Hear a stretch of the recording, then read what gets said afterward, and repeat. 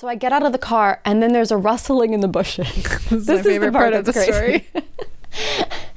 And I hear, Juliet! Juliet! And I'm like, who are you? Like, I was so... I would be scared. I show up, I'm like, am I being set up?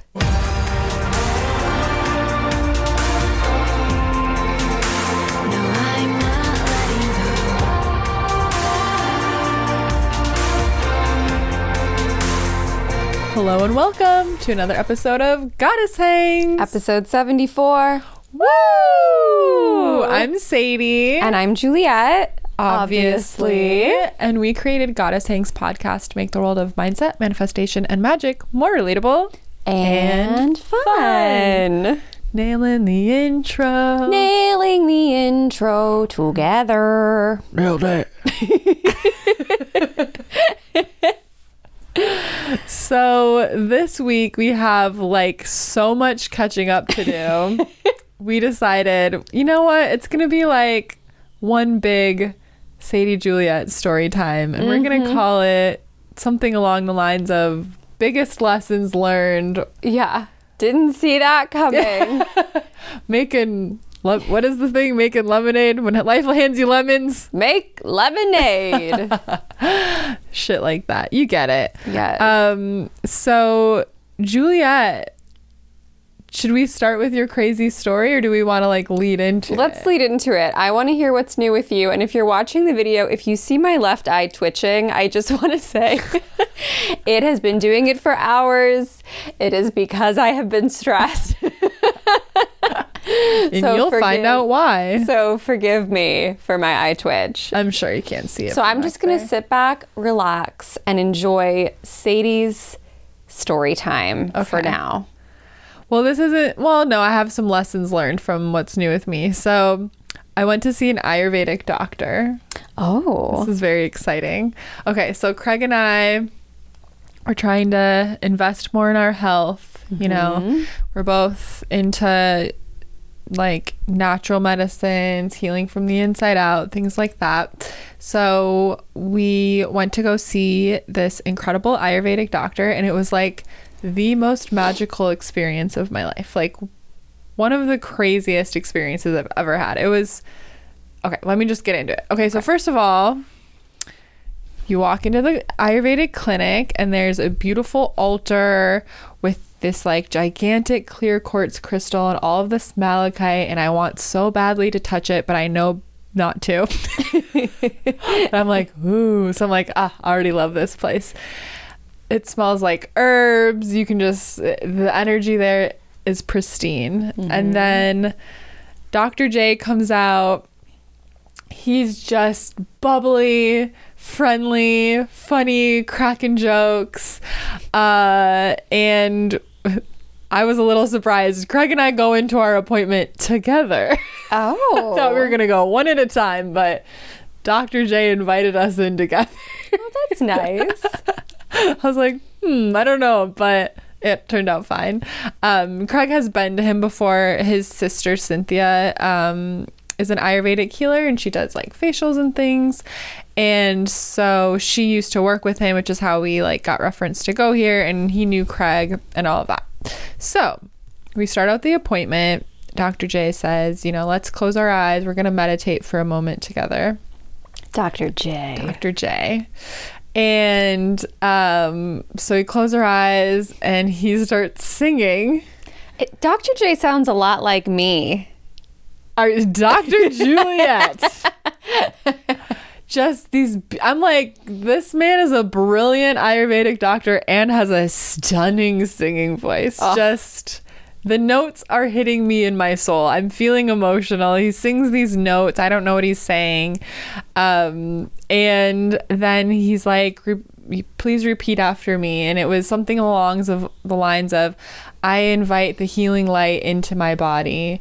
I am committed to, healing. I am committed to myself. Like, just like beautiful way to start a doctor's appointment. So I'm loving everything already. I'm like kind of like trying not to laugh because I'm so giddy. I'm like, this is I've meant to be here, And so then I go first. And what he does, he says, Sadie, can I have your left hand? And he puts his hand on my pulse. Show me. So he's just doing this. This is all he's doing. Mind you, he has asked me for no medical history, absolutely no questions about what's going on with me, no questions to say, Sadie, what inspired you to make an appointment? Because there was a number of things. So he knows nothing. He has no information about me. He's feeling my pulse and he starts telling me my freaking life story from my pulse. Okay, that's magic. I was like, is this really the pulse, or are you like, I feel like you have to be psychic in some way. Right. I don't know. I mean, I know it's like a thing. It's a part of Ayurvedic medicine. They learn to read your pulse, but it's not general what he's telling me. It's not like, okay, anxiety, okay, lack of focus, okay, digestion, okay. Like, he's getting really specific about my experience, and I'm just like, like, my eyes are big and my mouth is just open, and I'm like, like, he was like, mind-body connection, okay. So definitely dealing with some anxiety, and this stems from a lack of focus, and throughout the day you're very hard on yourself, and by the end of the day you're feeling you didn't get as much done as you wanted to get done, so now your anxiety has spiked and you go to bed anxious, and then you wake up in the morning. And I'm just like, Dr. J, how did you just describe every single day of my life to me? Like, how did you know that? And a slew of other things. He's telling me about my menstrual cycle, spot on. Telling me about like how I feel after I eat. Telling me about what was the other thing? Oh, I get cold sores, and I had a little one in my nose. I get them in my nose, strangely, which is painful, but you can't see them, which is nice. But you couldn't see it, and he told me, he was like, oh, do you have some sort of virus outbreak right now? And I was like, oh, I have a cold sore just from my freaking pulse, nothing else. I need to pay a visit to Dr. J. And he's just so sweet. I'm like, if you ever want to hang out, he's just so, oh my God, we'll bring him on the pod. Seriously, we should. Oh my gosh, he's incredible. And so he's just telling me everything. Insane. And then he's, gives me sort of like what, or asks me like, what are our short-term goals? What are the long-term goals? I'm like, I didn't think about long-term goals. Oh yeah, he's telling me stuff about like, oh, does this run in your family? And like, it's not something that's in my body right now, but he can tell that it runs in my family. Just bizarre. He's like, he said something about like heart stuff, and he's like, nothing's wrong with your heart right now. I can just sense that it's in your family. And I'm like, what the fuck? It was crazy. And then he did Craig, and I mean, we both started crying when he was doing Craig, because he was bringing up like, oh, when you were a child, this, like, spot on, just crazy. From your pulse. I want to know more. So I definitely want to learn more about Ayurveda. But anyways, so now Craig and I are on this pretty intense regimen. It's for a month, so we don't have to do this forever, but we have to drink this disgusting smoothie in the morning with this detox powder. It's like dandelion root, cilantro, basil, ginger. We're not supposed to add fruit, but I do, because otherwise I won't drink it, and it's better than not drinking it. So we have to do the smoothie, and then I have to take like pills before I eat, and then different pills after I eat, and then also drink this like not good powder after every single meal. Health. It's a lot. And my biggest, Craig and I both, our biggest issue is that we don't eat. Like, we wait to eat. We're like, oh, we're doing stuff, and then it's like 4 p.m. and we're like, shit, we haven't eaten today. And I know that's not good for me. I was just thinking of, shout out to Coach Jackie. Coach Jackie. At Hello Gains. You should all check her out. Hello, Gainz. Because she preaches all the live long day that we need to eat 3 meals a day. And it's not that I didn't believe her, but now I've been eating 3 meals a day because I have to take these pills. And he was like, Sadie, do you think that maybe you're anxious and can't focus because you're not feeding your brain? And I was like, yeah, probably. So I've gone a full week of eating 3 meals a day. I haven't done that ever, I don't think. I can't, like, since I lived at home. Oh. I don't eat 3 meals a day. I eat 2 meals a day. Sometimes 1, which is really bad. Wow, what a difference that makes. So Jackie. Jackie. Everybody listen to Jackie. I wish I would have sooner. But anyways, so now I'm going to tell you all some personal information. And if you don't like number 2 talk, you might want to scroll ahead a minute or two, but I have to share. Number 2 talk. I have to share something because you guys are my best friends. and it's just too incredible not to share. I have to because, oh my God. Okay, so this week on Goddess Things, shit hits the fan. In more ways than one. You can put a little poop emoji on the thumbnail. Okay, so let me tell you. Okay, it was just so the point of what we're doing for a month. It's a detox. So there's also certain foods we're not eating right now too. So in terms of mindset, magic, and manifestation, this is going to fall into the magic category. It is. Who knew how magical it could be to eat 3 meals a day and eat some powders and what happens to your body? So basically, the reason I'm not eating certain foods is because all this stuff I'm taking is clearing out everything that's stuck in there. And fixing my gut microbiome and all of that stuff. So the first 3 days of this detox were intense. Okay. I had headaches. I was so sleepy.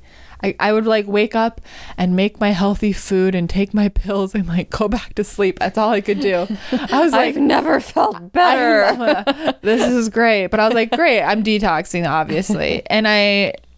And yeah, the headaches were gnarly. I rarely have issues with headaches. Like, it was very much the detox. But, oh my God.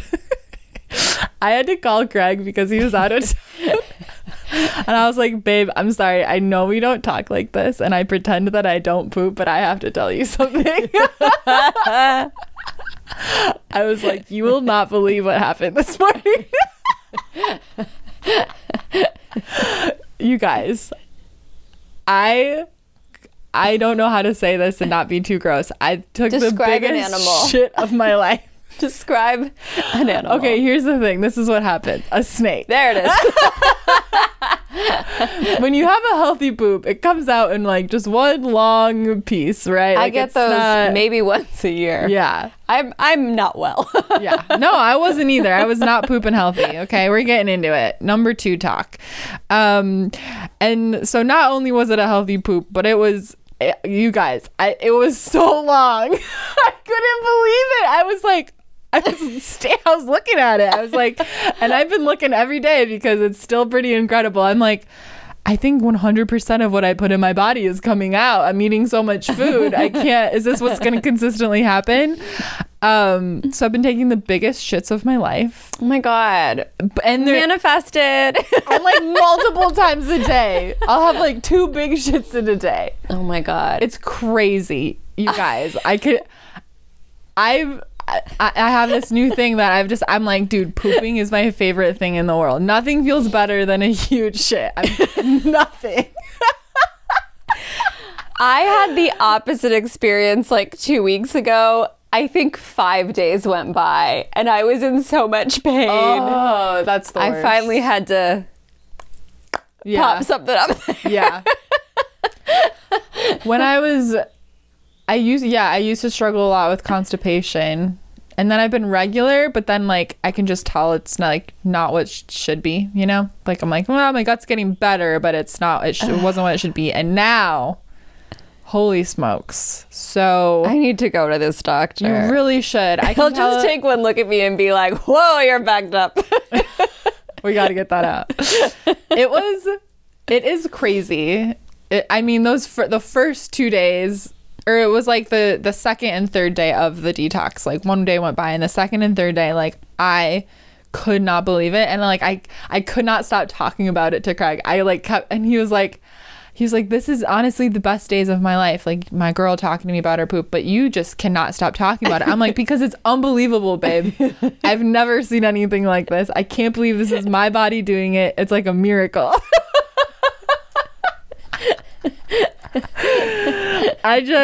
So 1,000 out of 10 would recommend going to an Ayurvedic doctor. Dr. J. And Dr. J is located in Long Beach. So if you are in the like literally Southern California, it's worth traveling to him.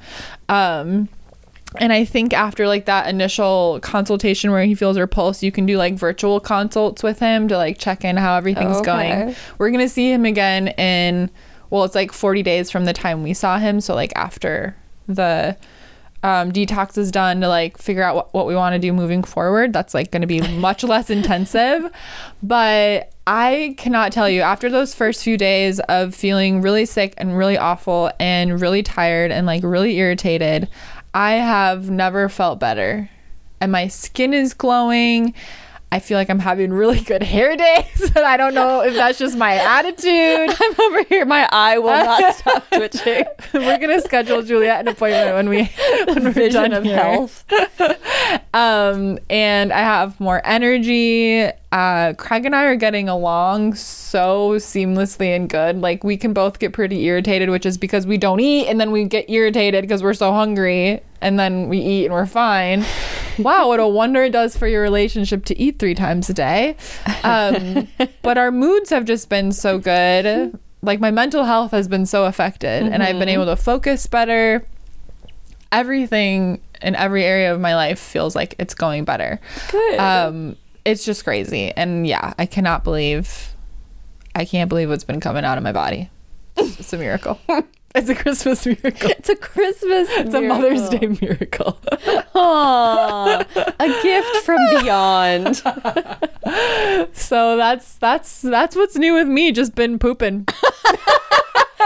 This sounds like my normal what's new with me. Like Sadie's like, I rode on a giraffe and then went to a foreign land and I had an amazing encounter with a man. And then like mine's like, I don't know, I cleaned. And then this time I'm like, I've been pooping, and you're like, my car got stolen. Spoiler alert.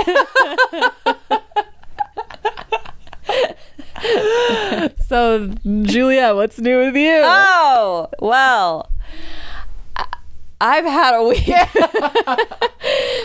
So I'll just take us through the whole story because it's just unbelievable on top of more unbelievable. And I know the theme of this week is life lessons. Yes. I'm not sure what the lesson is here, but we're going to find it out along the way. Yes. I wish my eye would stop twitching. Okay. I'm not even insecure about it. Like I wish it just looked weird and didn't feel weird. So deep breath. Anyways, on Sunday at 3:30 p.m., Victor came home from work. He loaded his gear out of the car. He brought it up into our condo. We're hanging out. We're making smoothies. We're sitting on the patio. We're looking at the tree. We're having this beautiful day, unbeknownst to us. As we're like listening to country music and drinking our smoothies and having a nice time. A man walks into our gated, secure garage, follows in a resident.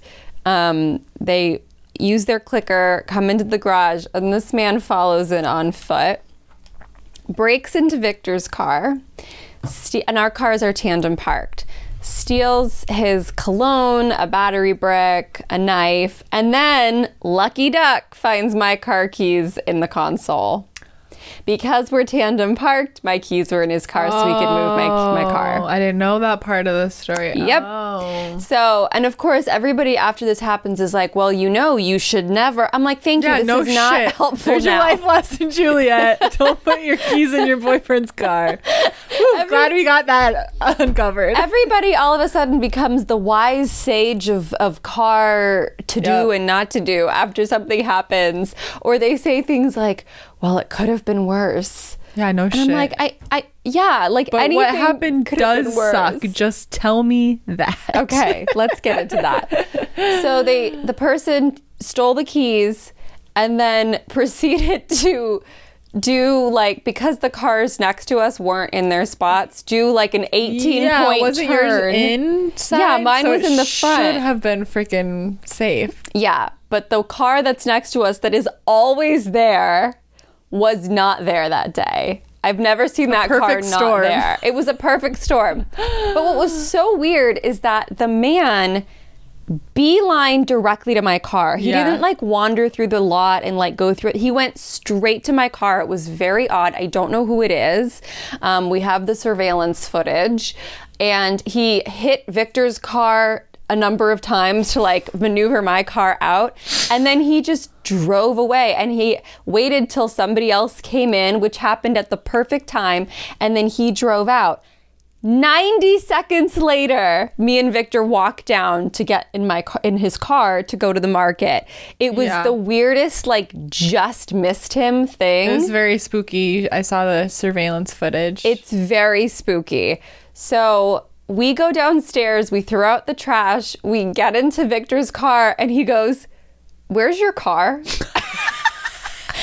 And my knee-jerk reaction is to start, like, hysterically laughing. Oh, I would have done the same. Just like, what? Like, I'm losing it.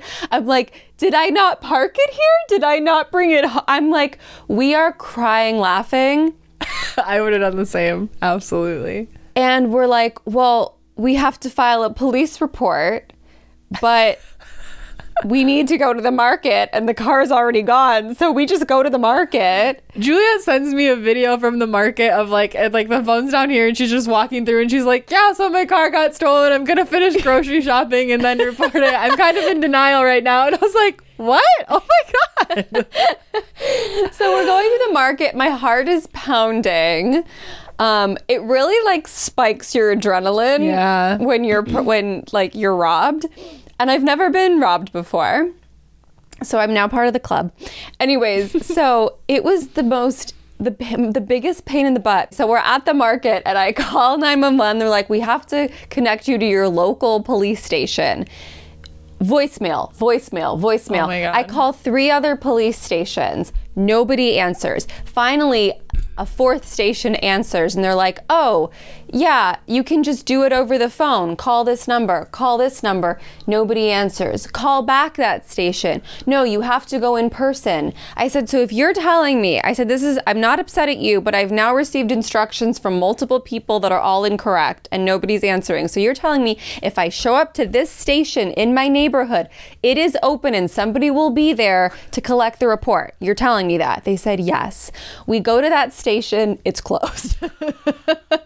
Oh my God. Walking up to that station, a very big grasshopper jumps right in front of me and stops, like right in front of me. And because this was such a spooky time, I was like, this voice told me, like, just pay attention to everything that happens, because there's like little messages here. So this big, massive grasshopper, and I'm stopped, and I'm like, Victor, look at this. He's like, we need to make the report. Did you look up what a grasshopper means? Yes. Later? It's about moving forward, because they cannot jump backwards. They can only move forwards. Oh, interesting. So it's about like, just take the next step, just keep moving forward. And it's also abundance and good luck. Okay. So that station's closed. We get back into the car. There's a police officer outside the station. I'm like, this is perfect. Officer, my car has been stolen with my valuables in it. Help. He goes, oh, call 911. You're like, you don't think that was the first fucking thing I did? So then we had to drive far away to the Hollywood station, because it was the only station in greater Los Angeles that's open 24/7. And it was 6 p.m. It's not like it was 3 a.m. Because it was Sunday, or? I guess all crime closed? takes a break. I'm a little concerned about this now. Yeah. So there's more concerning things about the police coming up. So we make the report. It was super spooky. There's like all these portraits on the wall of like officers who died in the line of duty. And I'm like feeling their energy. And there's like a man screaming behind the door somewhere. And it was just I have goosebumps right now. And there was one picture in particular. And I just felt like I just felt this energy from these officers of like, ma'am, we're going to help you. Like from the ones who had passed away. It was very weird. I felt more supported from them than the ones who were alive. They're like, we'll take care of No this. shade. Okay. These young bucks don't know what they're doing around here. And so they said, oh yeah, like we usually find cars, we run plates all the time. And in my heart of hearts, I knew, I was like, the police are not going to find my car. I have heard so many times, like, if your car is stolen, especially I feel like in like LA, New York, somewhere big, like, Yeah. it's fucking gone. It's gone. I've heard that from so many people. I was like, it is being torn apart as we speak. Yeah. They have sold the tires. That's what They they have do, pulled yeah. I truly was like, it's in a chop shop. Like, that's it. But I did get this nudge to download the Neighborhood app. Mm-hmm. And I said, I put a picture of the car and I said, my car has been stolen. It's a super rare car. And it is a super rare car. They only made the car for 2 years and then they discontinued the car. Oh, wow. There's like maybe 3 in Los Angeles. Yeah. And it's not like a collector's edition. It's just a rare Yeah. car. And I've been driving it since I was 15. Wow. And it's just been this extremely reliable, like the interior is beautiful. Like it's a nice car, even though it's very old. So I said, here are the first 3 numbers of the license plate. Here's what the car looks like. Here's where it was last seen. Like if anybody sees anything, like you'll know that it's mine. Let me know. And then I completely surrendered. I was like, there is nothing else I can do. I did the police report.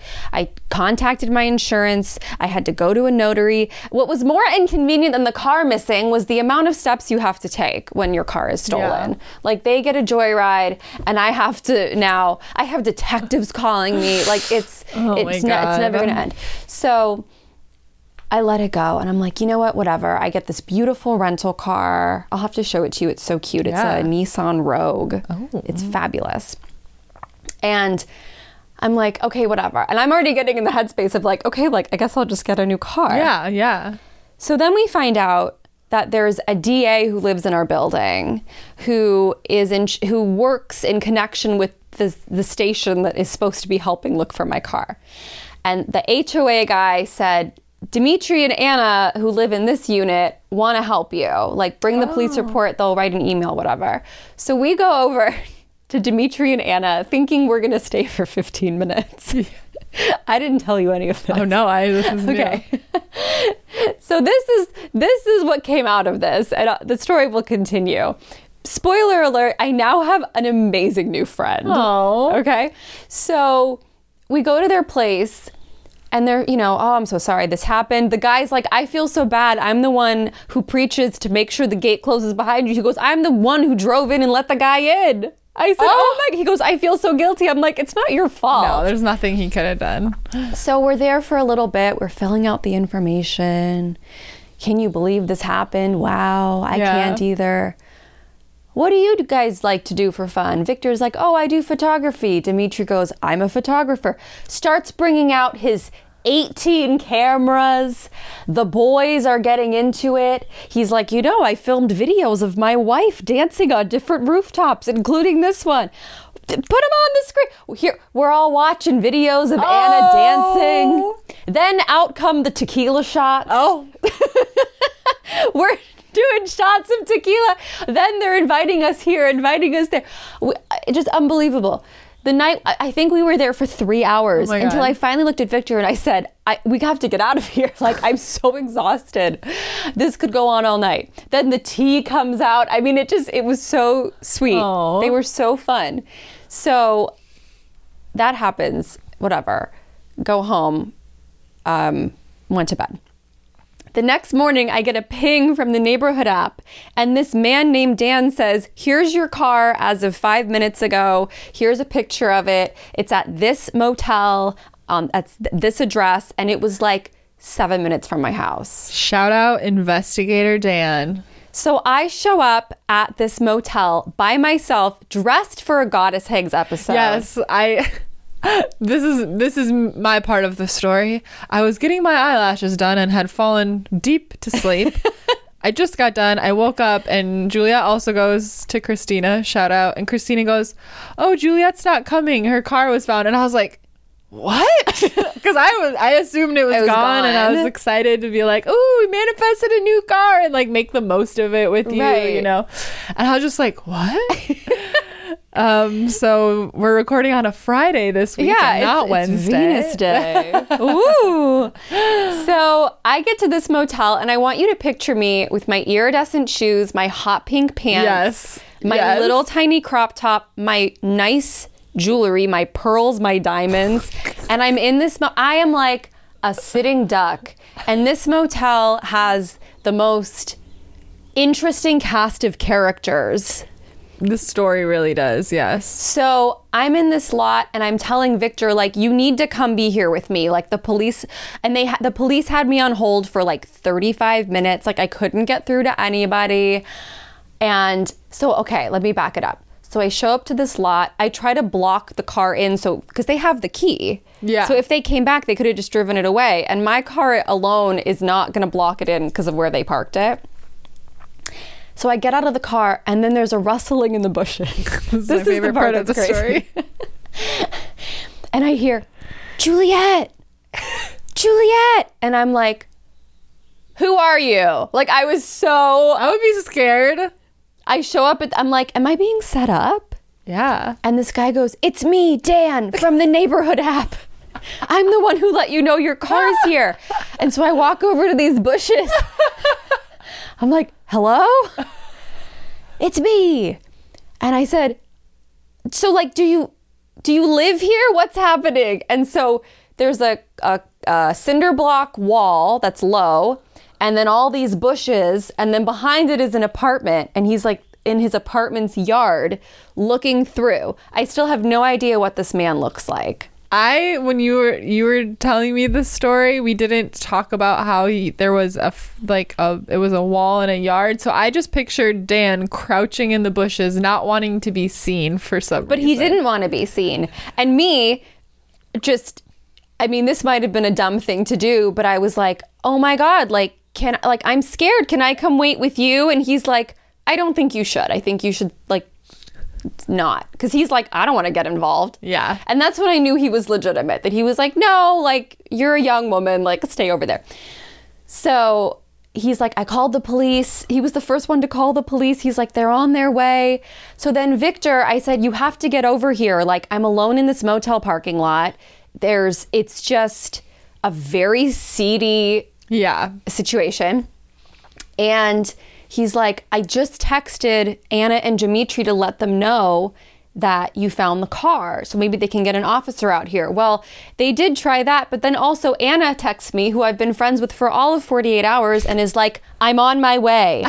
So Anna gets into her car and dashes over, and she rolls up in her BMW, and she gets out, and she's like, what is this place? Like this, she has this like beautiful Russian accent, and she's like interrogating the motel owner.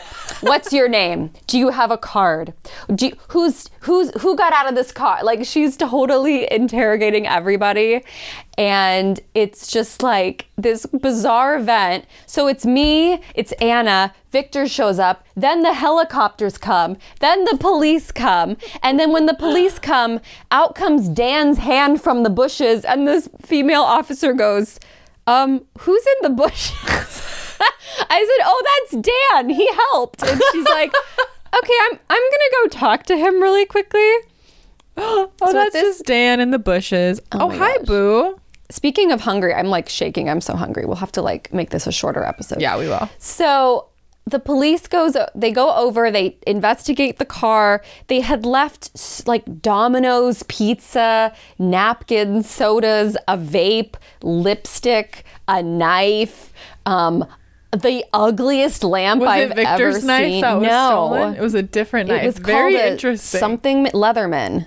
Oh. I guess you open it and it has like all sorts of tools on it. Oh. And the gas tank was like totally had gas. There was plenty of gas. So I think they were going to come back for it. They were like, oh man, someone stole our car. I know. And I really, because I was waiting for so long, wanted to just drive the damn car home. Yeah. But if they run your plates and the car looked very stolen, they would have like held me up at gunpoint, like, get out of the car. So it was like, no, just wait. You're like, I stole it back. It's my car.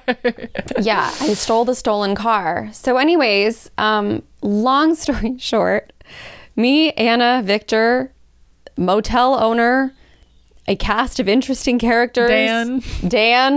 Dan's wife showed up in the bushes.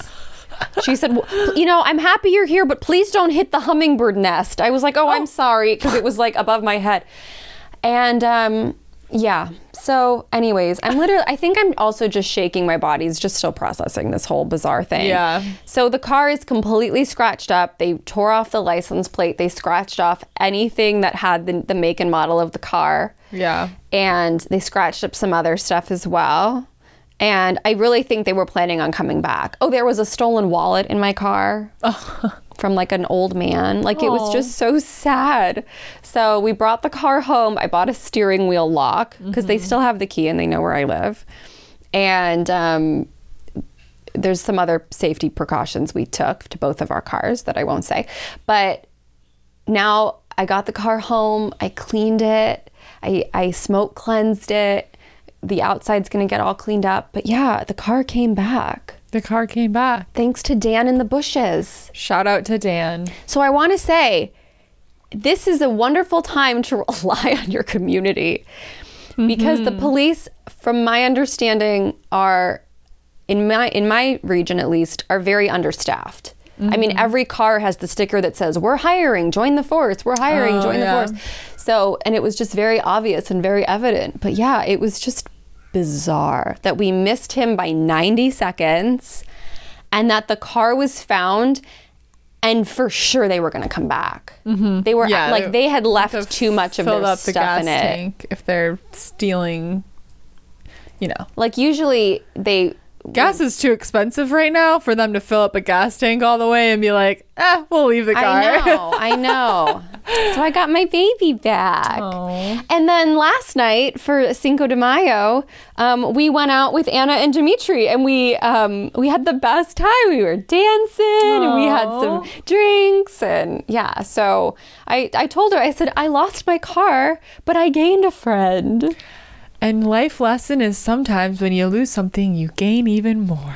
I sort of felt like even though stuff happens, sometimes something good can come out of it. Yeah. Like even though there's a person walking free at this moment, I do believe karma will get him, who is stealing cars and stealing wallets and doing things. And it makes us think like, oh, the world is full of bad people. My whole building came together to help. Yeah. Like it was I felt so supported, like in so many ways. And I felt, I don't know, just to have another, like we're so close with our downstairs neighbors and to now have somebody else in the building that we like really love and trust and who like left work to show up to be there with me because she did not want me alone in this motel lot.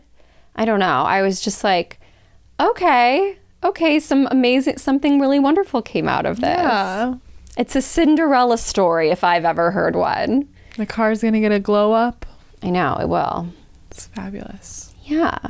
It's quite the story, Juliet. I know. Maybe the wildest story we've ever had on Goddess Hanks. Besides my poop. Just kidding. No, I think it's a tie. What was the other wild story? Me? Probably something you've done. I'm like, which one? But it was just so weird. And it was so weird because remember a couple weeks ago, I was like having these Hera communications and the number 17 appeared on my ceiling. And then the time that we walked down the stairs, the timestamp was 1717. Oh. It's just weird, like almost like protective. Yeah, because here's the thing. If we had gone downstairs and Victor had seen this man, he would have attacked him. Yeah, and that would have been bad. And then Victor would have gone to jail and it would have been a whole thing. Yeah. And like, we avoided that. Yeah. And like, that would have been nasty. And then that guy probably would have sued us. Or like he would have hurt Victor because he just stole a knife out of his car and something would have happened or something. You just don't know. We don't know. Those people aren't, I don't think he was probably someone doing violent crimes if he was stealing wallets and stealing cars. But like, you don't know how people are going to react. Hi, Boo Girl. Come on when out. They're caught and threatened, you know. Boo's here. Boo's been very snuggly today. Come on, I missed you. I missed you very much. So, yeah. And then she kept telling me, she was like, stop worrying about it. It's not a big deal. It was like this weird attitude of like, it's not a big deal. I was like, well, what am I going to do? She's like, don't worry about it. You don't need it right now. It's fine. It's just weird. It's weird. So the car came back. The car's back, Boo Girl. Isn't that exciting? Car's back. Boo's here. All is balanced and right in the world. I made a friend. I met a grasshopper. I met a big grasshopper. Yeah. But I think it can be like dangerous to tell people like everything happens for a reason. Like it's God's plan. Like yeah. Not always. I like am more of the school of thought, if you will, of like it's up to us to find the reason and to like decide the bad shit that happens to us if we want to take a look at it and go, this is what I'm going to learn. This is how I'm going to empower myself. This is how I'm going to move forward differently. Like, I think it's not like maybe some stuff does happen for a reason and it's like the universe's plan or whatever. And sometimes I think it's like bad shit happens and we can decide we want to find a reason and glow up from it, if you will. Mm-hmm. But yeah, I don't like people's answer of saying like, oh, well, everything happens for a reason. I think, yeah, what you said is dangerous. It's shitty. It's like, okay, well, tell me the fucking reason then, like, for some stuff, or for even more horrible things, like if people become ill or something, you know what I mean? Somebody passes away, like, there doesn't always have to be, it wasn't like it was meant, I don't know. I just feel like what good can come out of something? Like, where can we see the silver lining? Yeah. Like, where can you see the helpers? I've been, and I talked a little bit about this already, but like it's the week, well, when this episode comes out, it'll be the day after Mother's Day, but I always feel my grief heavier like the week leading up to stuff like that. And then the day of is fine. But I've definitely been feeling my grief more this week. And, you get all these emails, what to buy your mom for Mother's Day and stuff, whatever. But I was just thinking about how like, yeah, like if someone was like, well, Sadie, everything happens for a reason, I'd be like, fuck you. But I am very adamant to make sure that I make a reason of it, of like, okay, well, this happened. There's nothing I can do about it. And so I'm going to find lessons in it and I'm going to grow and I'm going to be a better person because it happened. And I've said it before, but like, I'm so much happier and healthier than I was before I lost my mom, and that seems weird, but it's because it gave me this gigantic shift in perspective that took me years after her passing. Like, don't get me wrong, I grieved in very unhealthy ways when it first happened. For years I pretty much just like partied and numbed it out, but it was the first stepping stone, the domino that fell that led me to where I am now. Like, I don't think that maybe I would have found this part of me, but I think it would have taken longer. I think that really like sped up my timeline of finding myself and finding what I wanted to create. And I don't know if I'd live here or have ever met you or Craig or all of the amazing things I do here in LA. So, and all the opportunities we have. I don't think I would have left Wisconsin because me and my mom were so close. And don't get me wrong, I love my other family members, but it's just a different bond. And so, I was trying to process my grief journaling the other day, and I had this weird moment of like, do I feel, I think sometimes, I don't know what to make of this. We'll say it out loud in case anyone else ever feels like this. But like, I think about how I would not have the life I have now if she hadn't passed. More than anything in the world, I want my mom to be alive. And I love my life so much right now. And I would grieve not having this, I guess. Like, not as much as not having my mom, but I don't know. I almost have this like sense of guilt of like, I know the best way to honor her is to love my life as much as I love it now. But sometimes it's like, do I love my life so much that I'm like happy that happened and it led me all here? And like, the answer is no. I'm not happy that happened. Right. But the truth of the matter, the point I'm trying to get to is like, I decided to make there be a reason for it, but that was my choice to say, this is the reason. I'm making the reason, not that someone else said it. That would have pissed me off. So whatever it is that you're dealing with, we all have our things we grieve, the challenges, the traumas that we've been through, it's up to you if you decide that that calls to you to say, okay, I'm going to make a reason of that. And I think that's why really the message I wanted to say in this episode, like, big life lessons, they suck. Right. They are not fun. We all go through them, but it's up to us if we decide to say, okay, this is what I'm going to take from this situation. This is how I'm going to put the positive spin on it. This is the lesson I'm going to take. This is how I'm going to do things differently, be a better version of me, whatever the process looks like. And that's what I'm really passionate about, is just saying, like, all right, well, I don't have control of the shitty stuff that happens to me, but I have control of how I react and how I heal from it. I think that's everything. And it's an interesting, what is it, like a duality to be such a big believer in manifestation, because I am, and I'm a believer in this universal law that sometimes stuff just happens. Oh yeah, shit happens.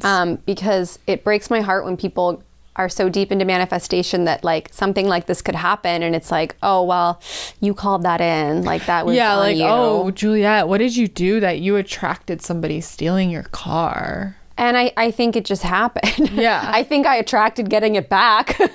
Yeah. But, you know, it's... Well, and I think it's kind of funny because, like, sometimes shit will kind of go haywire. Like, you haven't really been adamantly calling in a new car that I know of. No.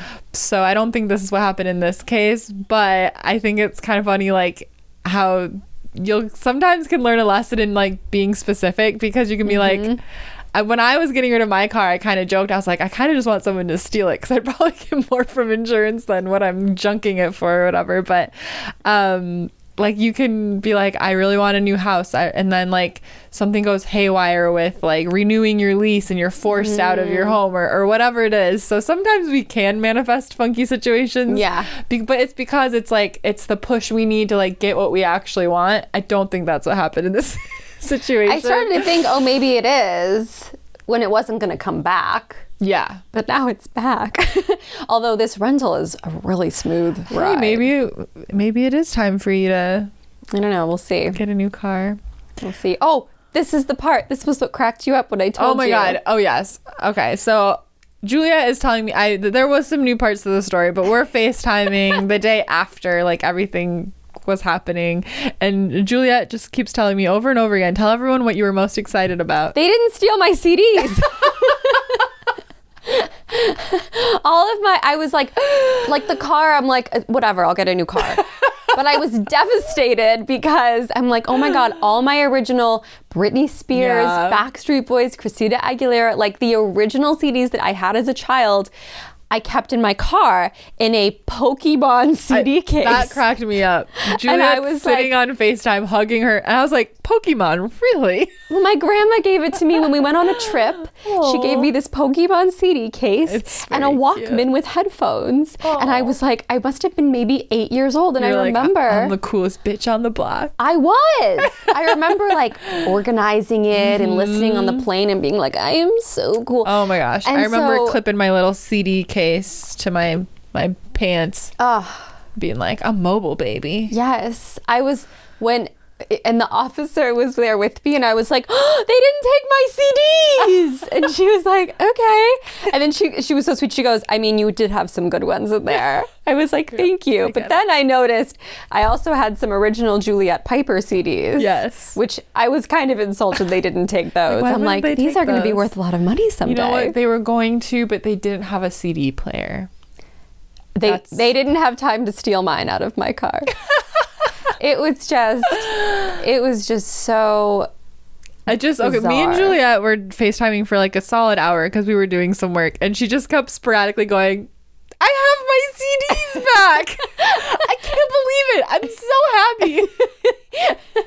I was like, yes, my CDs. I'm really happy for you. Oh my God. Brittany's back. Christina's back.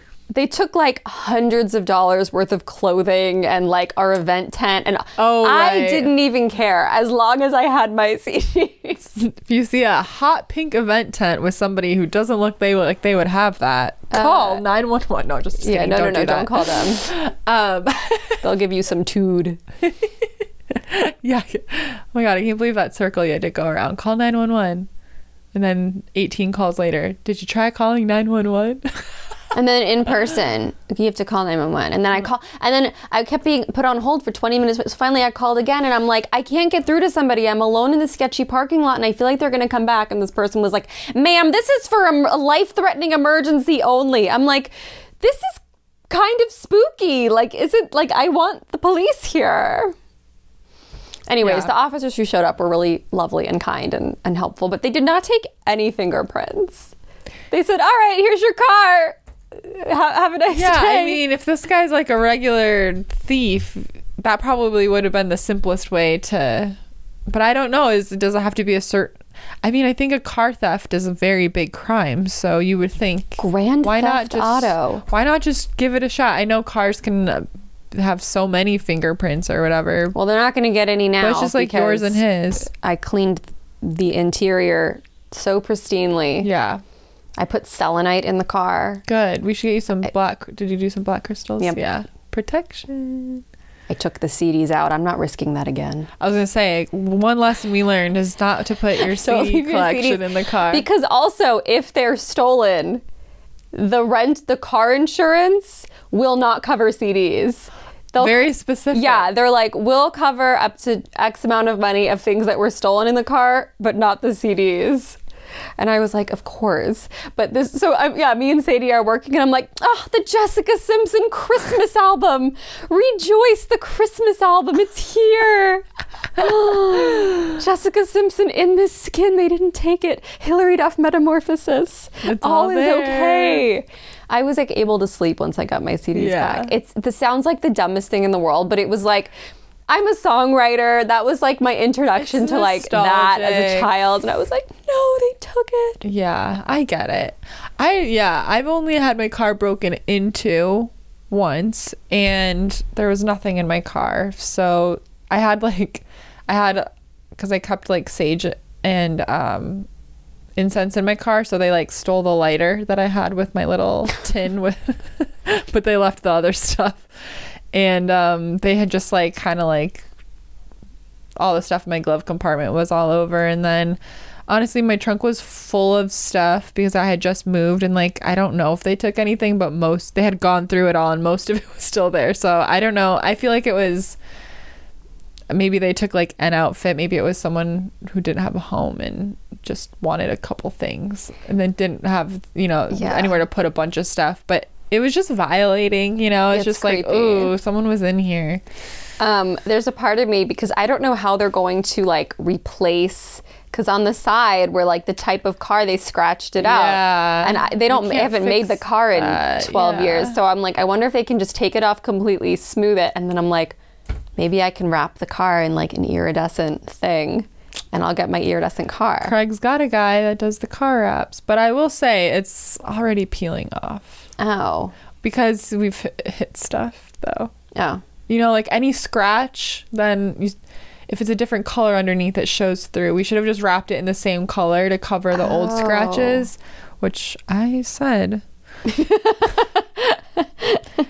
This man goes for a matte black wrap on a white Kia. I'm like, matte is cool if you have a nice car. And no offense if any of you have matte cars, but I don't care for it. It's not for me. I have to drive this matte black Kia, and now it has scratches in it because Craig is careless. And I'm not a perfect driver either, but he just doesn't pay attention.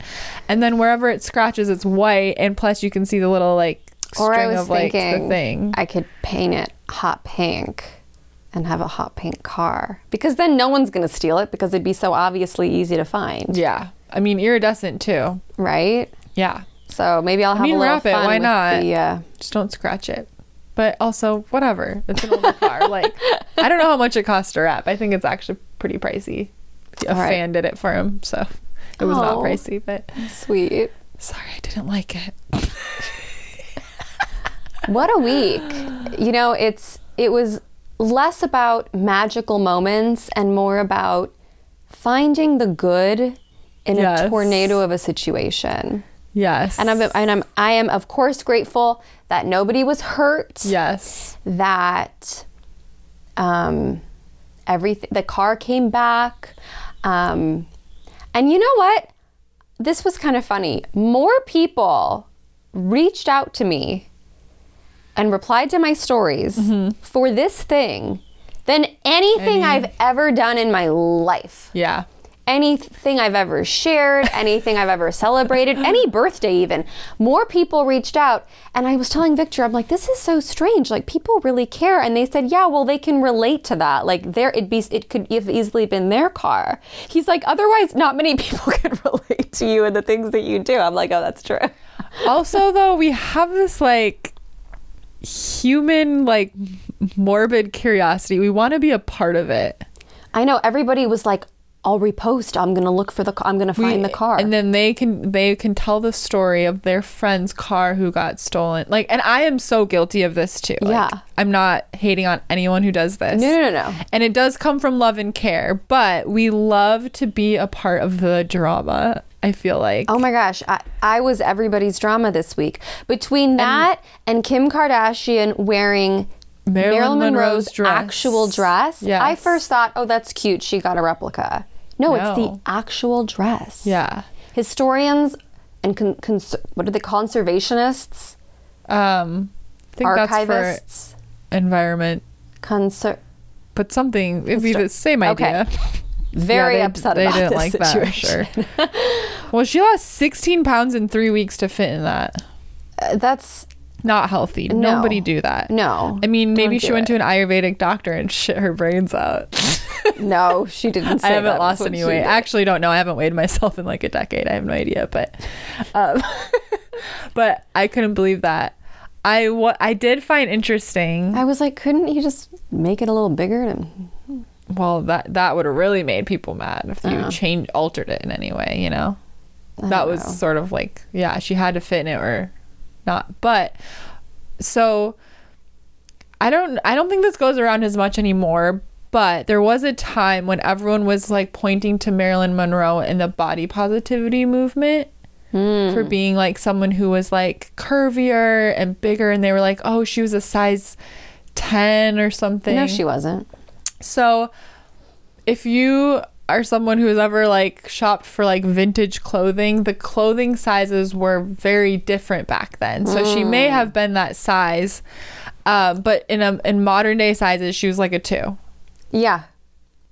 So it's just kind of funny how that was. I always saw it, at least, where people would like quote like, you know, like she was a size 10. Yes. Like beauty standards have changed. Like now we make it be that everyone has to be so skinny, but back then we used to appreciate a woman's body, and it was like, and we've made a long way. This was years ago, so now we've made a long way. There's still a lot of pressure on women's bodies, but I think we've come a long way in that process. But yeah, like no, that Marilyn Monroe was tiny.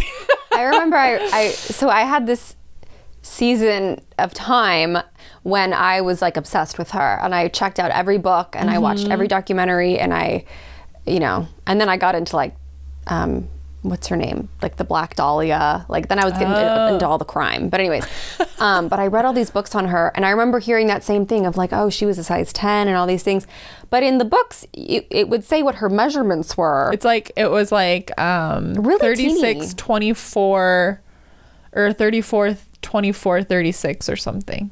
She really had a 24 waist, which is a 0, I think. Yeah, it's teeny tiny. And so I was like, I remember when I read all that, I was like, she wasn't a size 10. Yeah. Or at least what we know today as a size 10. Well, I don't think at all it was more body positive back then. I don't know if this is the same era. I'm terrible at knowing this stuff, but as we all know, I'm watching Marvelous Mrs. Maisel right now. Yes. And then I think it's just the first season. They kind of let it go now, but she's obsessed with taking her measurements and everything being even all the time. She measures her ankle, her calf, her thigh, her waist, everything. And, you know, the wives, like, they wait till they go to bed and they wait till their husbands to fall asleep, and then they go wash off their makeup, and then they make sure they wake up early and get ready, and then go back in bed and pretend they wake up that way. Like, it was crazy back then. I think, I hope that in our lifetime, it stops being crazy. Yeah, I mean, there's still crazy shit we do now to our bodies and have these expectations, and it's always, it's always changing, you know. I think one year everyone should have gigantic boobs and a tiny butt, and then the next year everyone should have a huge ass, and nobody cares about boobs anymore. And I know it's just always changing anyways. Yeah, and then it's like we should all have thin eyebrows. Oh, now grow them out. Oh, everyone get big, huge lips. Oh, we don't care about that anymore. It's just like I know in like 10 years no one's gonna care about that. Yeah, it's just crazy. And like men, it's just like, here, put on this suit. And that's kind of changed. That hasn't really changed much ever. No. I'm glad for the self-expression we get out of our clothing and our makeup and our hair, but you know, I'm like, I love that that's sort of like the norm for women, and I get to be a part of that. And I also love that there's men and non-binary people embracing the wildness that there is to express in that way. But in terms of just sort of the like heteronormative like men versus women thing, I think it would be boring to be like a straight cis dude that's just expected to like wear the same clothes every day. I'm glad I get to, you know, express myself and whatever and all of that, but it's pretty crazy. And the money we spend, oh my god. Yeah. Craig, 38, no wrinkles, barely washes his face. I'm 30. For 10 years I've been buying expensive eye cream and nice, you know, and I go get laser facials and all this stuff, and I'm grateful that I get to do it, and I take care of myself in that way, and I love it. But it's just like, you know, the money we spend on makeup, the money we spend on freaking tampons or hygienic products, like our clothes cost more and they're less well made. When I worked for Deckers Brands, which owns UGG, Teva, Hoka 11, which is actually Hoka One, and I don't know, a couple other brands, but the people that own UGG, they told us we charge more for women's shoes because they'll pay for it, but it actually costs more to make the men's shoes because they buy for comfort. So they don't bother making the women's shoes comfortable because we'll buy them anyways. This is so validating. This is a real thing. Because I've always had a hard time shoe shopping because every pair of shoes is uncomfortable on me. Yeah, no. Women's shoes, women's clothing, there is no thought to it being comfortable for the most part. Unless it's like our athletic wear. I mean, that's pretty much it, I feel like. There's no concern, no thought. But when it comes to men, it's all about how comfortable it is, how convenient it is, how, you know, like the long lasting, the logistic, the long lasting, the durability, the breathability. And then they're like, here, this is pink, and we're like, great, we'll buy it. And I don't know how to change that. I don't know, you know, fast fashion has a lot to do with it, and I'm guilty of loving to eat that shit up. I love shopping, I love having new stuff, I love dressing in new crazy fast fashion type styles, but like, yeah, like men's clothing and shoes, they literally spend more money making their stuff, but they charge us more. It's the pink tax. But you know what's interesting? We could talk for hours about all the inequities of womanhood, because there are many, and I still wouldn't trade. No. I'm so proud and so happy, and I feel really grateful that I feel like so at home in my body. Me too. I know that's not everybody's experience. But we have so much like power and beauty and magnetism, and we, you know, give life, and we do. We get to wear. Oh my god! I wanted to tell a funny story actually, because, of course, the headlines right now. There was the leaked Supreme Court document. Oh yeah, we could talk about that. Abortion, and I don't want to talk too much about it because if anyone's sensitive to that topic, I don't want to fill your ears with it. But I have to tell you my first memory of like learning about abortion. Okay. So I was in elementary school. And I went to a Catholic elementary school, and we got an assignment during like Women's History Month to do a book report. Remember book reports? Yes. To do a book report on a woman in history. So I went to the library. We went to our computers in the library or whatever. The whole class went so we could search for someone we wanted to do a book report for. And then part of the process was learning how to like look up the title in the library and then being able to like read and figure out where in the library to find the book. Remember doing that? The digital Dewey Decimal System. So I find this woman named Margaret Sanger or Sanger. I don't know. We'll just call her Margaret. I think I was like, oh, I want to learn about someone who was like a woman's activist. So I typed that in. And so I go get this book from the library. I'm just going to keep reminding you, this is a Catholic school. So I go get this book from the library and I bring it home and I'm reading it. And so who Margaret Sanger is she's a woman's activist. She was involved in like our right to vote a little bit, I think. But her biggest thing that she worked on was making birth control accessible. Once upon a time, it was actually illegal. It was illegal to educate women. It was illegal to give out birth control. It was illegal to hand a woman a pamphlet that taught us about our cycles and how to try to not have a baby. So I'm reading this book about her story and like her life and whatever. And so she was actually someone who was against abortions. She was not for it. She was for birth control, against abortions. But this book had these graphic stories in it. And this is 5th grade. I actually vividly remember this is 5th grade because I was an OLP and I had Mrs. Lauder as my teacher. There's graphic stories in this book of her going, so she would visit low-income neighborhoods. She would talk to women and she was passionate about this because her mother died when she was young because of she had her like 11th baby and she died because it was so hard on her body to have this 11th child. So this is why she's passionate about this, about birth control. So she's going to these low-income areas, hearing women's stories, trying to spread the word of like how to understand your cycle, trying to like kind of secretly give out birth control or like where to get it. And there's all these stories about women. This is what stood out to me. One of the main stories was about a woman named Sadie. So I'm a little girl. Sadie. I'm like, how old are you in 5th grade? Like 11? 10, yeah. 10. I'm reading about this woman named Sadie who had like 8 children. She had just gotten pregnant again. She was like, I cannot have this baby. She goes to somebody illegally and basically has like a coat hanger situation and she dies. That's her story in the book. Very sad. But this book is graphic. It's giving me fucking details and I'm like, why was this in my library? But then I have to do a book report on it and little me, I'm just like, okay, yeah, I'm gonna do a book report. So I'm in Catholic school in 5th grade and I'm like, Margaret Sanger was an advocate for birth control. Because I don't know if you know this, but if you're a strict Catholic, like you do not use birth control. That is also bad, along with being against abortions. Ay.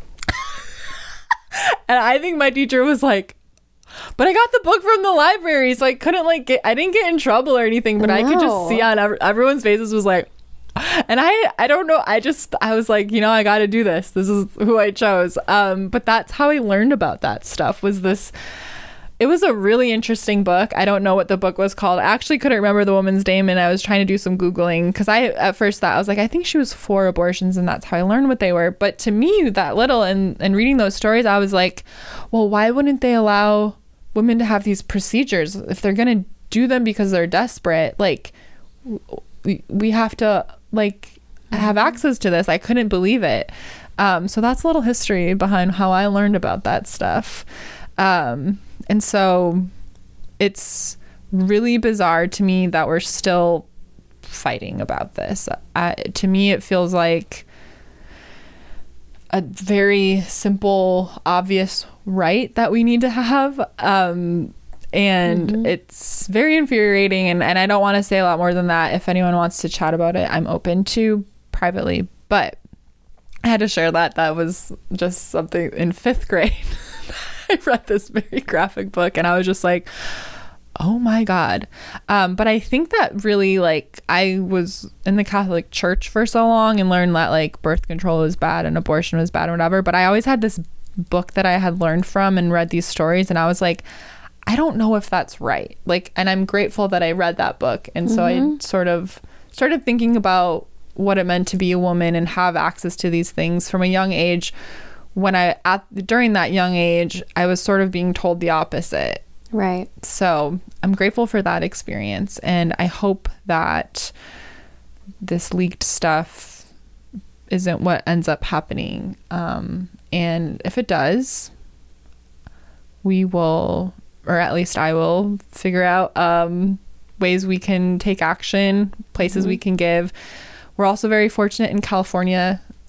The people here, I mean, I don't plan on needing this. I'm in a long-term stable relationship. I'm 30. I'm grateful to be in a place where it doesn't worry me to not have access to this, but California will still have access. But I know my home state of Wisconsin, it would be in danger. So I will definitely.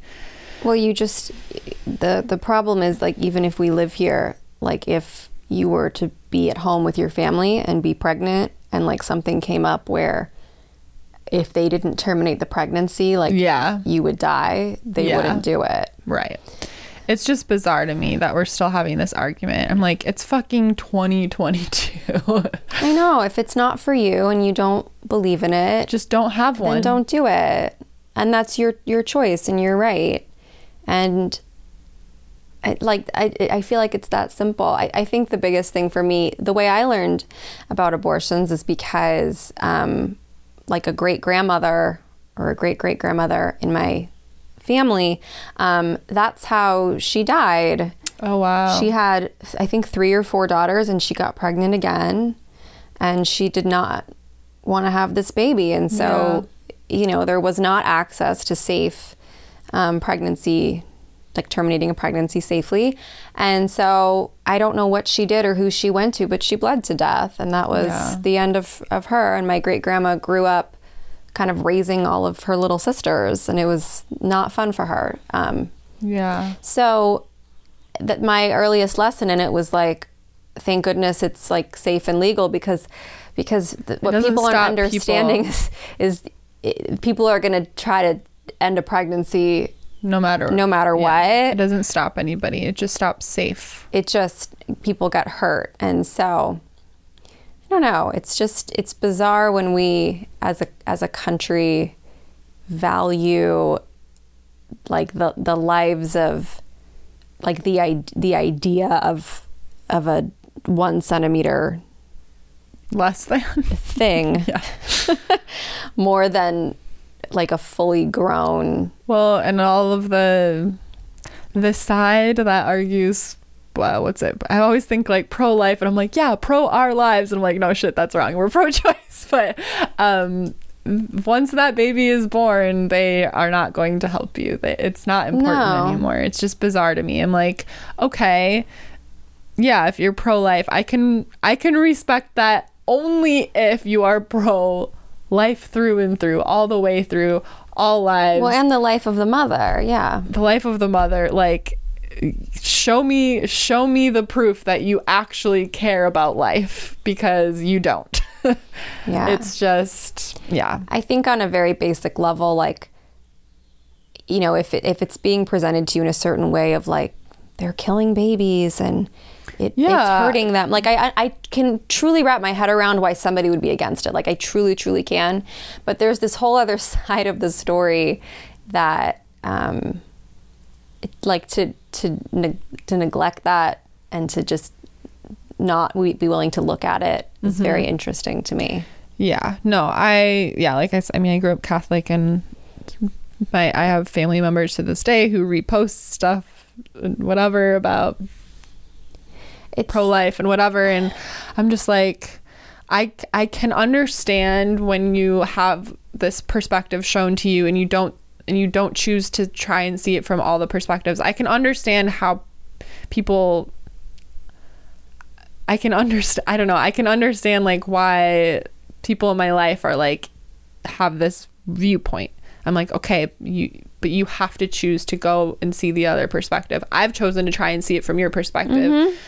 and I can see very clearly that I have to value the life of the person that is here and now, and that deserves to have a choice and like live their life how they want to. And I don't think people are taking the decision lightly. Like, I have close friends who have made that choice, and it wasn't a choice they made lightly, and it was a choice that I'm really, really proud of them for making for themselves. Mm-hmm. And even if they do choose it lightly, it's nobody's business. It's not. I'm like, yeah, I'm just like, mind your fucking business, dude. If it's not for you, fine. But it's hard for me to see. For somebody else, that's, it's just like, that's not your problem. It's hard for me to see like panels of men discussing it. Who've 1000% have had multiple mistresses who have had abortions. I tell you what. Probably. It's just like, if we're going to vote on this, let's have the people who would be affected vote on it. Yeah, let's get all the women together. People who have uteruses, who can carry a child, are the ones who should make this decision. Yes. End of story, in my opinion. And it's like, the older I get, it's like I am able to see like, okay, I understand where the well-meaningness is trying to come from, of fighting for like I can get it, but there's nothing that would change my mind. There's nothing. No. Yeah. No, because people are gonna try and do it anyways, so we need to make it safe. And I know. Yeah. Anyways. Got a little serious for a sec, but it did. But it's a very real spooky thing happening right now. And then here, this is me like zooming out to like a conspiracy moment. Yes. Maybe it's not even a conspiracy. I feel like this country loves to keep us stressed out. Like the second something gets better. And you feel like your nervous system can relax. Yeah. Like right now, I was like, okay, everything has reopened in Los Angeles. We're coming out of the pandemic. I'm going to the gym without a mask. The numbers are down. Once it's like, the second we relax, they're like, oh, just kidding. Here's another thing. They slide another thing across the table and they're like, have you seen this? That absolutely could have just been left. Like, leave it alone. I don't understand. I'm like, like, this was already settled and situated, and I don't understand. I don't understand why we need to be talking about it. I mean, there's and that might be ignorant. I'm just like, we already have had that whole thing, Roe v. Wade, that happened. Let's all fucking move on. Like, I know. Are you like, why are we bringing up bullshit, man? It's not against the law to hunt, but I don't want to hunt, so I'm not going to go shoot an animal. Yeah. But it's not against the law, and those who want to hunt and eat the deer meat, go right ahead. Have at it. Like, I know it's a different. Well, no, it's not. It's I guess ending a life. It's terminating something. But it's just like, we have choices, and it's like, you don't have to do it just because it's available to you. Yeah. Weed is legal where I live right now. I don't have a desire to smoke. Yeah. But I'm not trying to make it illegal.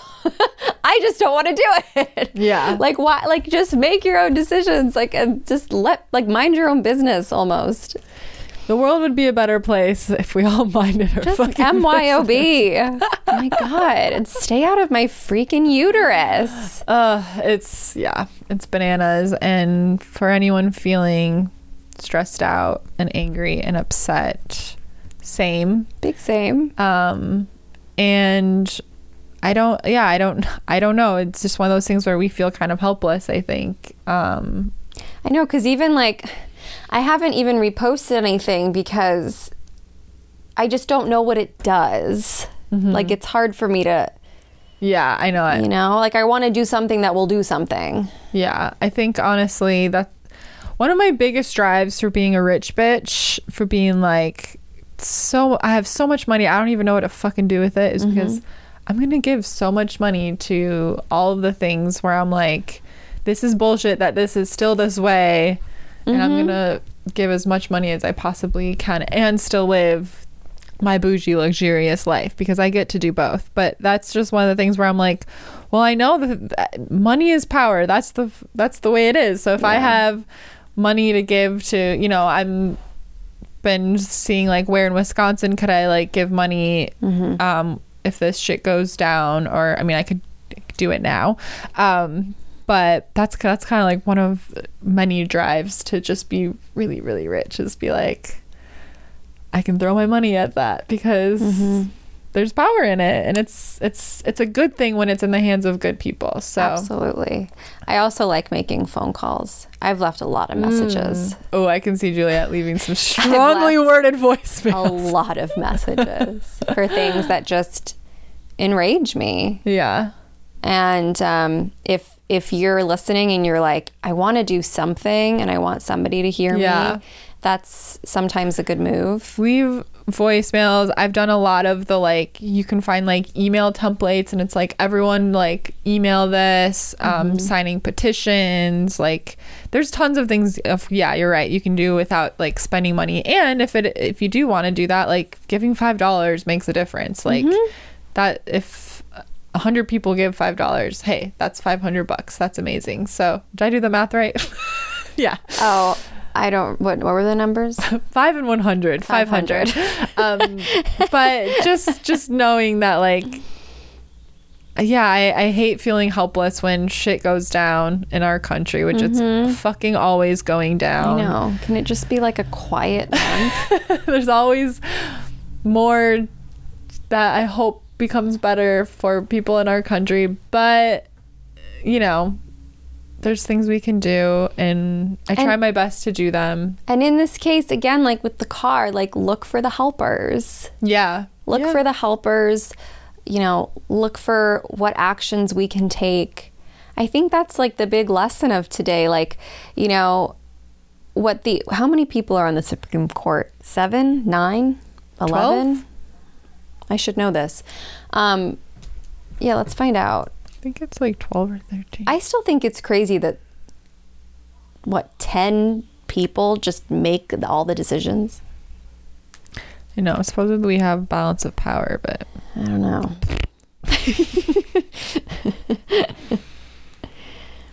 Sadie's looking up how many people. 9. You were right when you said 9. You said a lot of numbers, but you were right one time. Of them. So it's like, okay, what can we do? I can't control how they think and feel at this moment, but what can I do? What can we do? Oh, sometimes it's less and sometimes it's more. The number has ranged between 5 and 10, but since 1869 it's been 9. Oh. I didn't finish reading the sentence.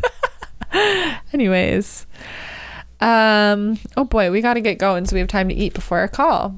Oh yes. Okay. Oh my gosh. Wow. Thank you for letting us pour our hearts out today. Yes. Between Sadie, we started off with Sadie's snakes. My Sadie's snakes. Gonna coin that. Then we traveled to the land of car thievery and car retrieval. Grand Theft Auto. And then we talked about a little bill called Roe v. Wade. And here we are. And how we will do everything. We will fight the good fight with you to make sure it does not go anywhere. Because that would be horrendous. Yes, it would. And dangerous. And scary and sad. And we deserve better than that. We do. So take care of yourself, goddesses. If you've been feeling some type of way, like you said, this country likes to keep us on our fucking toes. Oh my God, they love stressing us out. And, you know, maybe we'll look up some good resources and we could post some in the show notes. Oh, that's a great idea. And make sure you're following us on Instagram at Goddess Hangs. I am Sadie Olson. I'm at Juliet.Piper. Make sure you check out our Goddess Hangs BFF Patreon. We have the most fun Discord community. And ever. If you join our Coven tier, where we meet once a month, the last Wednesday of every month, we had a really fun meeting last month that you can check out the replay. We did channeled art. And this month, we're going to do a really fun call. We're going to do deity work. Yes. So we're going to talk about deities. Juliet and I are going to share more about our stories, a little more in depth about the work we've been doing. I don't think I've actually talked about a deity I'm working with right now, so that's going to be exclusive to the Patreon. I have some juicy stories about that. And so we'd love for you to join in the fun, link in the show notes, and check out Juliet's Creatrix U. Oh, thank you. And check out Sadie's Hot Juicy Magic. Yes, we love you all. Take care of yourself. Find the empowering perspective when looking at your challenges this week, and we will talk to you next week. Bye. Bye.